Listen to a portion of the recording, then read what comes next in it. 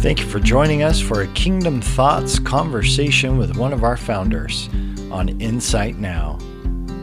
You can watch live streams on Facebook and YouTube. We hope that you enjoy the conversation.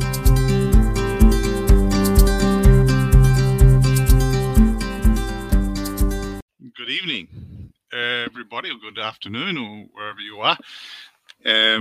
Just really great to be with you on this Insight Now live stream. I'm going to be doing this a couple of times a week and talking about my thoughts of the kingdom, my thoughts about what God is saying at the moment, what we're working on, what we're coming into understanding of, some things that are some things that are maybe familiar to us. What I've been talking about in the last little few times has been about the multi-dimensional aspect of the kingdom. It's dimensional, and we know of at least 3, maybe 4 dimensions. But physicists talk about in the world that we live in, they discover something like about 26 or 27. It's probably even increasing even more than that as we discover more of the unending nature of life. We're so used to a finite period of beginning and end, and yet that doesn't exist from heaven's perspective. There is no beginning and there is no end. So that can sometimes be difficult to get hold of, get an understanding of. So here we are, and we are starting to explore a little more. That's one interesting thing about it, is the kingdom is discovered. So when we think about what Jesus said to the disciples, he said, "I will build my church." So the church is built. There are lots of things that are built. They are established. They are built upon. But the kingdom is really a different type of thing, different kettle of fish, if you want to put it that way. So the kingdom is discovered. And that's why when Jesus told them that he would build his church, he then says to the disciples, "Now I want to give you some keys, and they are keys to the kingdom." The amazing thing about a key is that it's relatively small. There are some big keys, but keys are just happen to have. Look at this. Look at this size key. Now that's a bigger key than you would ever want to carry around. But keys are usually small, and they are something that goes in and then they unlock a big door. Usually, there can be large, huge doors. It can be heavy doors. It can be, heavy things. But a key is something that helps you to discover something, to be able to open up something that wasn't opened up. And so, the kingdom is discovered, and that's where we have to have that as a basis of our understanding, a basis of our experience, a basis of life is to live in this place of discovery. I'm discovering something. I'm discovering what life looks like. I'm discovering what's new. I discover, all those sorts of things. I've just been thinking about a scripture, and it's, you probably would know it quite well from different translations, but Proverbs, and I've been hanging out in Proverbs a little bit, but Proverbs 29, and the Passion Translation says it like this: "When there is no clear prophetic vision, people quickly wander astray. But when you follow the revelation of the word, heaven's blessed fills your soul." And there are other translations of it. You may have heard something like, "Where there is no vision, the people perish," or "Where there is no vision, the people cast off restraint." And so just want to explore that a little bit today in the context of discovering the kingdom, and in the context of the kingdom being multidimensional. So when you look at different translations, and nearly all the English translations use similar words. They say things like, where there is no prophetic vision, where there is no vision, where there is no prophetic dream, and then it then starts to talk about the people cast off restraint, or the people do what they want to do. And if you look at the Hebrew, it really looks like where there is no prophetic dream or prophetic vision or a prophetic progressive revelation. I think that's what it means, is that when you don't have something that is a revelation from heaven about your life, about what you're on this planet for, when you don't understand, or you're not getting some revelation from heaven, then you tend to cast off restraint, or another translation says perish. Or when you look at the very root word of that, it really means to be laid bare. It means to have nothing. It can mean taking off all your clothes and being naked. You know, you don't have a covering. You don't have things. You don't have hope. You don't have an excitement for the future. And that's a really interesting place to be living out of. So here we are. So what we have is this understanding that where you don't have a prophetic vision or your prophetic understanding or a prophetic dream, and so when we understand about revelation, we understand that revelation is progressive. It means that it's going from glory to glory. It's going from this point to this point. It's progressing. It's discovering. It's to use the word evolving in the right sense of the word. It's developing. It's growing. It's becoming, moving from this point to this point to this point to this point. But revelation is also positional. So what it means is until you actually move, sometimes you can't see something. It'd be like you're out hiking, in Australia we would call bushwalking, or out in the bush or in the forest, or, hiking or whatever you're used to. And if you're out there and you're on top of a hill or a high point, and then you can see a long way, you can see down through the valley, you can see to the next high point. And that's as far as you can see. But until you move and you go down through the valley and you walk and you get to that next high point, at that next high point, you can see further than you can before. So revelation is positional. It means that often you can't see things until you move. And I think a lot of times we're waiting for God to move, but when He in reality is waiting for us to move. He's waiting for us to embrace something and to move in our understanding, or to move in our movement, so that we actually we get in another place. We are moved because we're discovering something. So when we see that the kingdom is multidimensional, so there are many dimensions to discover, and that the kingdom is discovered. It's not built, it's discovered.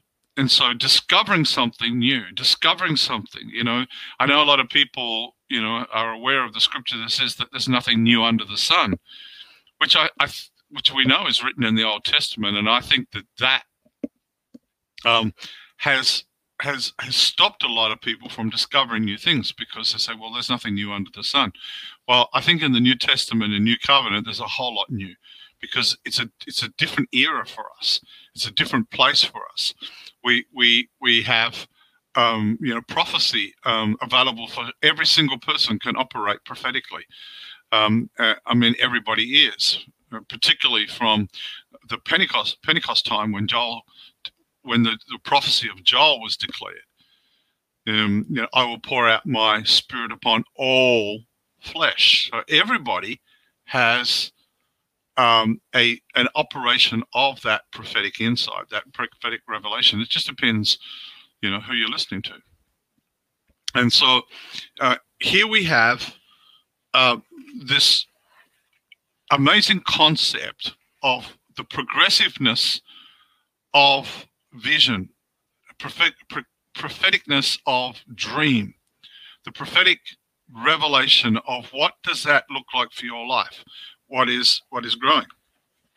And most things come back to understanding who we really are and experiencing the different dimensions of that. There's a lot of teaching. I've taught this for a long time, so there's a lot of other people that are two important concepts, the most two important concepts, I think, of understanding who God is and understanding who you are. And those two concepts, those two truths, those two questions, when you actually answer them in the positive about who God is and come into relationship with him, then you discover who you are. But it's an ongoing thing. You discover more about who God is, you understand more about who you are. And when you understand more about who you are, you understand more about who God is. And so it is this multi-dimensional aspect. It is discovering more about who you are and discovering more about who God is. And I've made a statement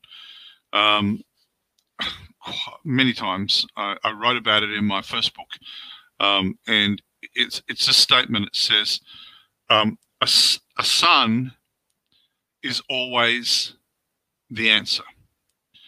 Now, if you're listening to this and you're getting a little bit concerned because you think I'm being quite discriminatory, being discriminatory, I'm not talking about gender. I'm talking about position. So you ladies get to be a son, and us men get to be a bride. It's not about gender. It's about position. So when I say a son is the answer, I'm not talking about male or female. I'm talking about the positional thinking of sonship.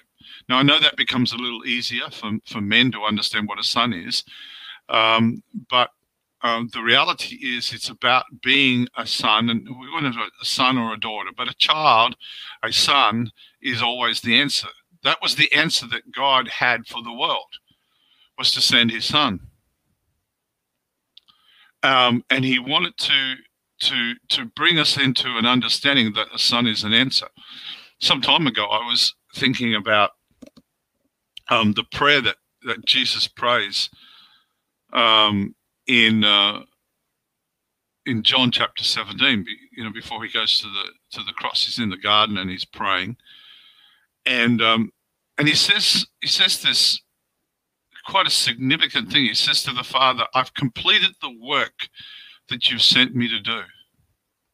I've completed the work." I don't know how many times I've read that, how many times I've heard people talk about that and say that. And then it dawned on me one day. It's like, wait a minute. He hasn't been to the cross. This is not him in a resurrected body saying, "I've completed the work." This is before the cross. He says, "I've completed the work that you've sent me to do." It's like, well, what work have you completed? What work have you finished that the Father sent you to earth to complete? Surely it was the cross. And I'm not taking away any bit from the fact that the cross was important and the cross was vital. I don't want you to understand that. I want you to understand that Jesus was saying, hey, there's something that I was sent on this planet to do. And I thought about it and I thought what it was. And I think the thing that he displayed the most was how to live on this earth as a son. Because we understand that a son is always the answer. And it was the answer to the world's issue by God sending his only son. And then the only son demonstrated by his life over a 3-year period what it looks like to live on this planet, because it would be completely unfair of God to say, I'm adopting you into my family. If you want to be adopted, come on. I'm going to adopt you. I'm going to make you a son. I'm going to make you a daughter. I'm going to make you a child of God. And then I want you to live like that. And we're thinking, oh, how do you do that? I don't know. And so Jesus came and he demonstrated on the planet, he demonstrated what it looks like to live as a son, what it looks like to live on the planet as a son, what it looks like to live here, what it looks like to live and to do and to operate as a son. What does it look like? And so Jesus demonstrated what it looked like, so that we can't say, oh, we have no idea. We have every idea, because he demonstrated what it looks like. In fact, he said, listen, you'll do what I do. You'll do the things that I will do. In fact, actually, more than that, you'll actually do more than what I'm doing. And lots of people have said, well, that's because, there's more of us and, that sort of stuff. And I suppose there's some truth in that too, but it's like, no, let's talk to the individual. Let's talk to the person, because that's who God deals with. He deals with us uniquely, individually. He deals with us in person. He deals with us person by person. It really is only the enemies where he deals with generalistic. The sayings like, oh, you're all like that. Everybody's like that. I don't want to have anything to do with all of these people, because all of that somebody hurt me. I don't want to have anything to do with the church anymore because the church hurt me. No, a person hurt you, or a group of people hurt you. That's the way that the enemy tries to isolate people, is from a generalistic point of view. But the Holy Spirit always deals with us person to person, embracing our uniqueness, valuing our uniqueness as a person. So a king, the king says, Jesus, the King of Kings, says that kings, that's us, a son, and you become a king because you are a son, because you are an heir. And he says, listen, a son is always the answer. Bill Johnson says this: royalty is my identity. Servanthood is my assignment. And intimacy with God is my life source. Here's a story. I've told this story, maybe so many times, but it's really worth repeating. There was an elderly couple, and they were not very wealthy. In fact, they lived a life in which it was very difficult for them. So they would enter every opportunity they could. They would enter these competitions to try and win things, to try and make things a little bit better for them, and they never won anything. And then one day they did win something, and they won a cruise. You can tell it's in a different season because no cruise is happening at the moment. But they won this cruise, and so they got all their things together, their clothes and all of those sorts of things, and they went to the store and they brought some cheese and crackers, to eat on there. And so they got onto the cruise. They were excited because this was a cruise. This was something that they'd won, and they were just so excited about it, and get onto the cruise. And they do feel a little bit out of it, but they're going to enjoy it in any case. And so they enjoy walking around the cruise and the ship's going, and they have their cabin, and they're just really just absolutely enjoying it. And it comes to the dinner that evening, and so while everybody goes off to the dining room, they go back to their cabin, and they get out the cheese and the crackers, and they get their dinner together, and they're eating their dinner. Now the captain is aware that they have won this competition, they're on board, and he's looking around for them at dinner, and they're not there. and he's wondering, thinking, well, they must be very tired, or they're not used to it, and so that they're just in somewhere, if you can't see them. The next day comes and they enjoy their whole day. Comes dinner again and off to their cabin. And so they go to their cabin, get their crackers and cheese out, and they just have their crackers, just enjoying it in their cabin. The third night, same thing happens. But on this third night, the captain, who has already looked for them in the two dinners, he decides to go to their cabin. So he goes to the cabin, knocks on the door, and they open the door, and this couple sees the captain, and they're a bit horrified, but they asked him. He says, "Are you okay? I'm just come to check on you. I've not noticed that you were not at the dinners, and you're not at dinner tonight, and I was hoping to you to be seated at my table and for me to get to know you." And they were looking very sheepish and very embarrassed and shameful. And so they said to the captain, "We're sorry, Captain. We just came back to our cabin just to eat crackers and cheese." He said, "Well, why would you do that?" He said, "Well, we're very embarrassed. We feel ashamed, but we don't have money for the dinners." And he looks at them and he says, "But don't you understand? It's all been paid for. It's all been paid for." And it's just like they are just so shocked. They thought that was extra. They weren't aware. And we can live life like that. We can live life where we think that we're not good enough. We can live life where it's like, I couldn't possibly afford that. I couldn't take it. And yet the things of the kingdom have been purchased for us. Jesus paid the price so that we could not only just have a future, but we could have life now, that we could experience the things and the understanding of who you are, the understanding that you are a son, that you are a daughter of the Most High God. That's the important thing. That's the thing to understand. This is who I am. This is who I have been created to be. And so a son is always the answer. It was always the answer, and it's still the answer today. And that's where Jesus said that he'd completed the work that the Father had sent him to do. And that work was to display, to let everybody see, to let everyone understand that this is what a son looks like. This is what it looks like to be a son of God. This is what it looks like to live as a son. This is what it looks like to live life day by day as a child of the Most High God.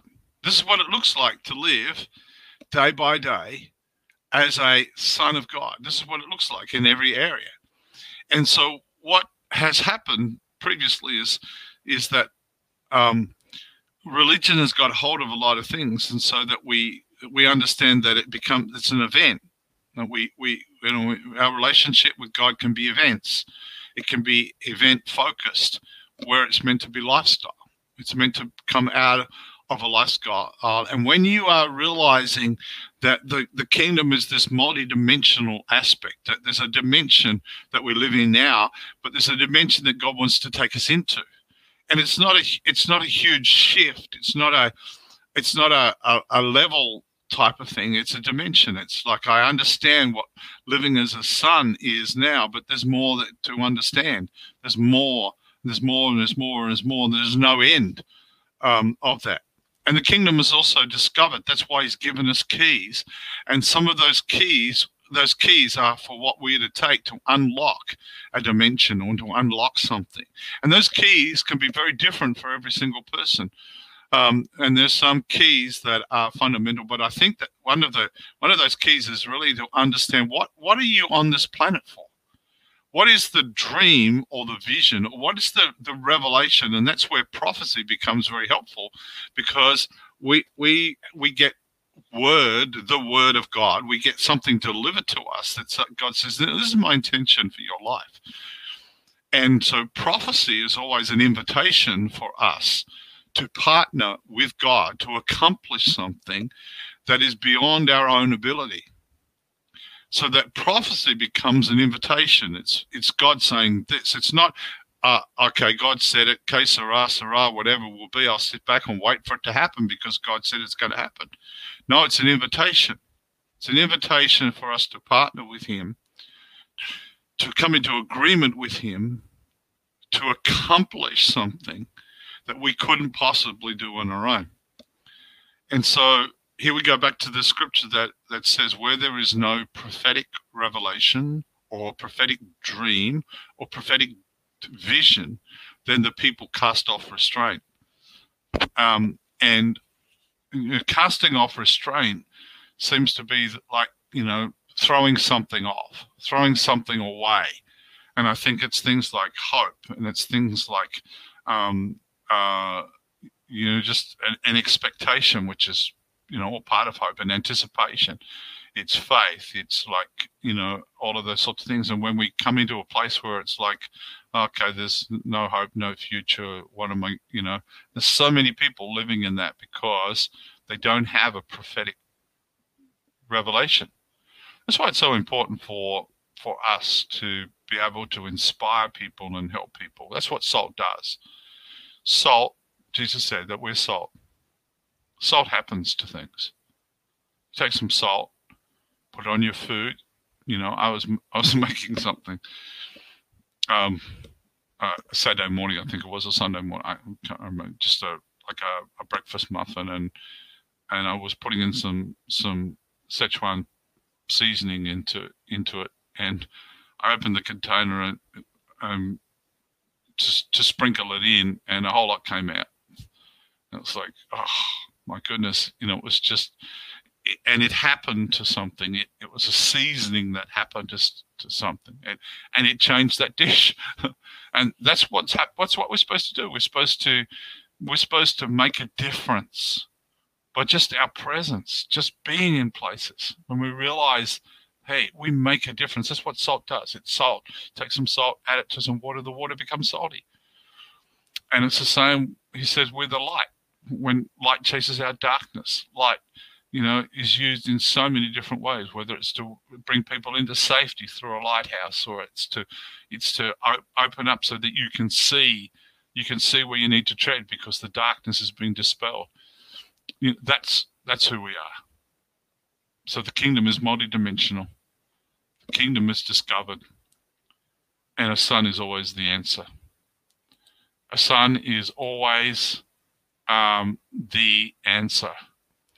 So can I just remind you that our live streams are happening each week. Tuesdays at 4:30 p.m. Pacific Standard Time, 7:30 p.m. Eastern Standard Time, or if you're in Australia, like I am, it says actually 9:30 on the ticket that's just going past through there, but it's actually 10:30 because of daylight savings. So I need to change that. Really great having this time talking to you. I appreciate it. I hope you got something from it. Can I just remind you again, the kingdom is multidimensional. Can I remind you that the kingdom is discovered? It's not built, it's discovered. And the last thing is, the son is always the answer. A son is always the answer to an issue, to the problems. It's the son, Jesus, but it's us as sons. It's looking. So whenever you feel a little, maybe feeling a little insecure, go back and have a look and understanding about who you are. Where there is no prophetic revelation, where there's no prophetic vision, where there isn't an ongoing vision for you or for your life, then there is a place in which people cast off restraint. Let me go back and finish off with this Proverbs 29 verse 18, where there is no clear prophetic vision, people quickly wander astray. People quickly wander astray. But when you follow the revelation of the word, heaven's bliss fills your soul. Thanks for joining me. I'll be back. I'll be back on Tuesday with the other guys, and then again on Thursday at US time or Friday Australian time. So have a great day. Thank you for joining us today for this conversation. You can follow us, like, subscribe, and share out any of these episodes on Facebook, YouTube, and anywhere you listen to podcasts. For more information about us, you can go to insightnow.co. Have a great day.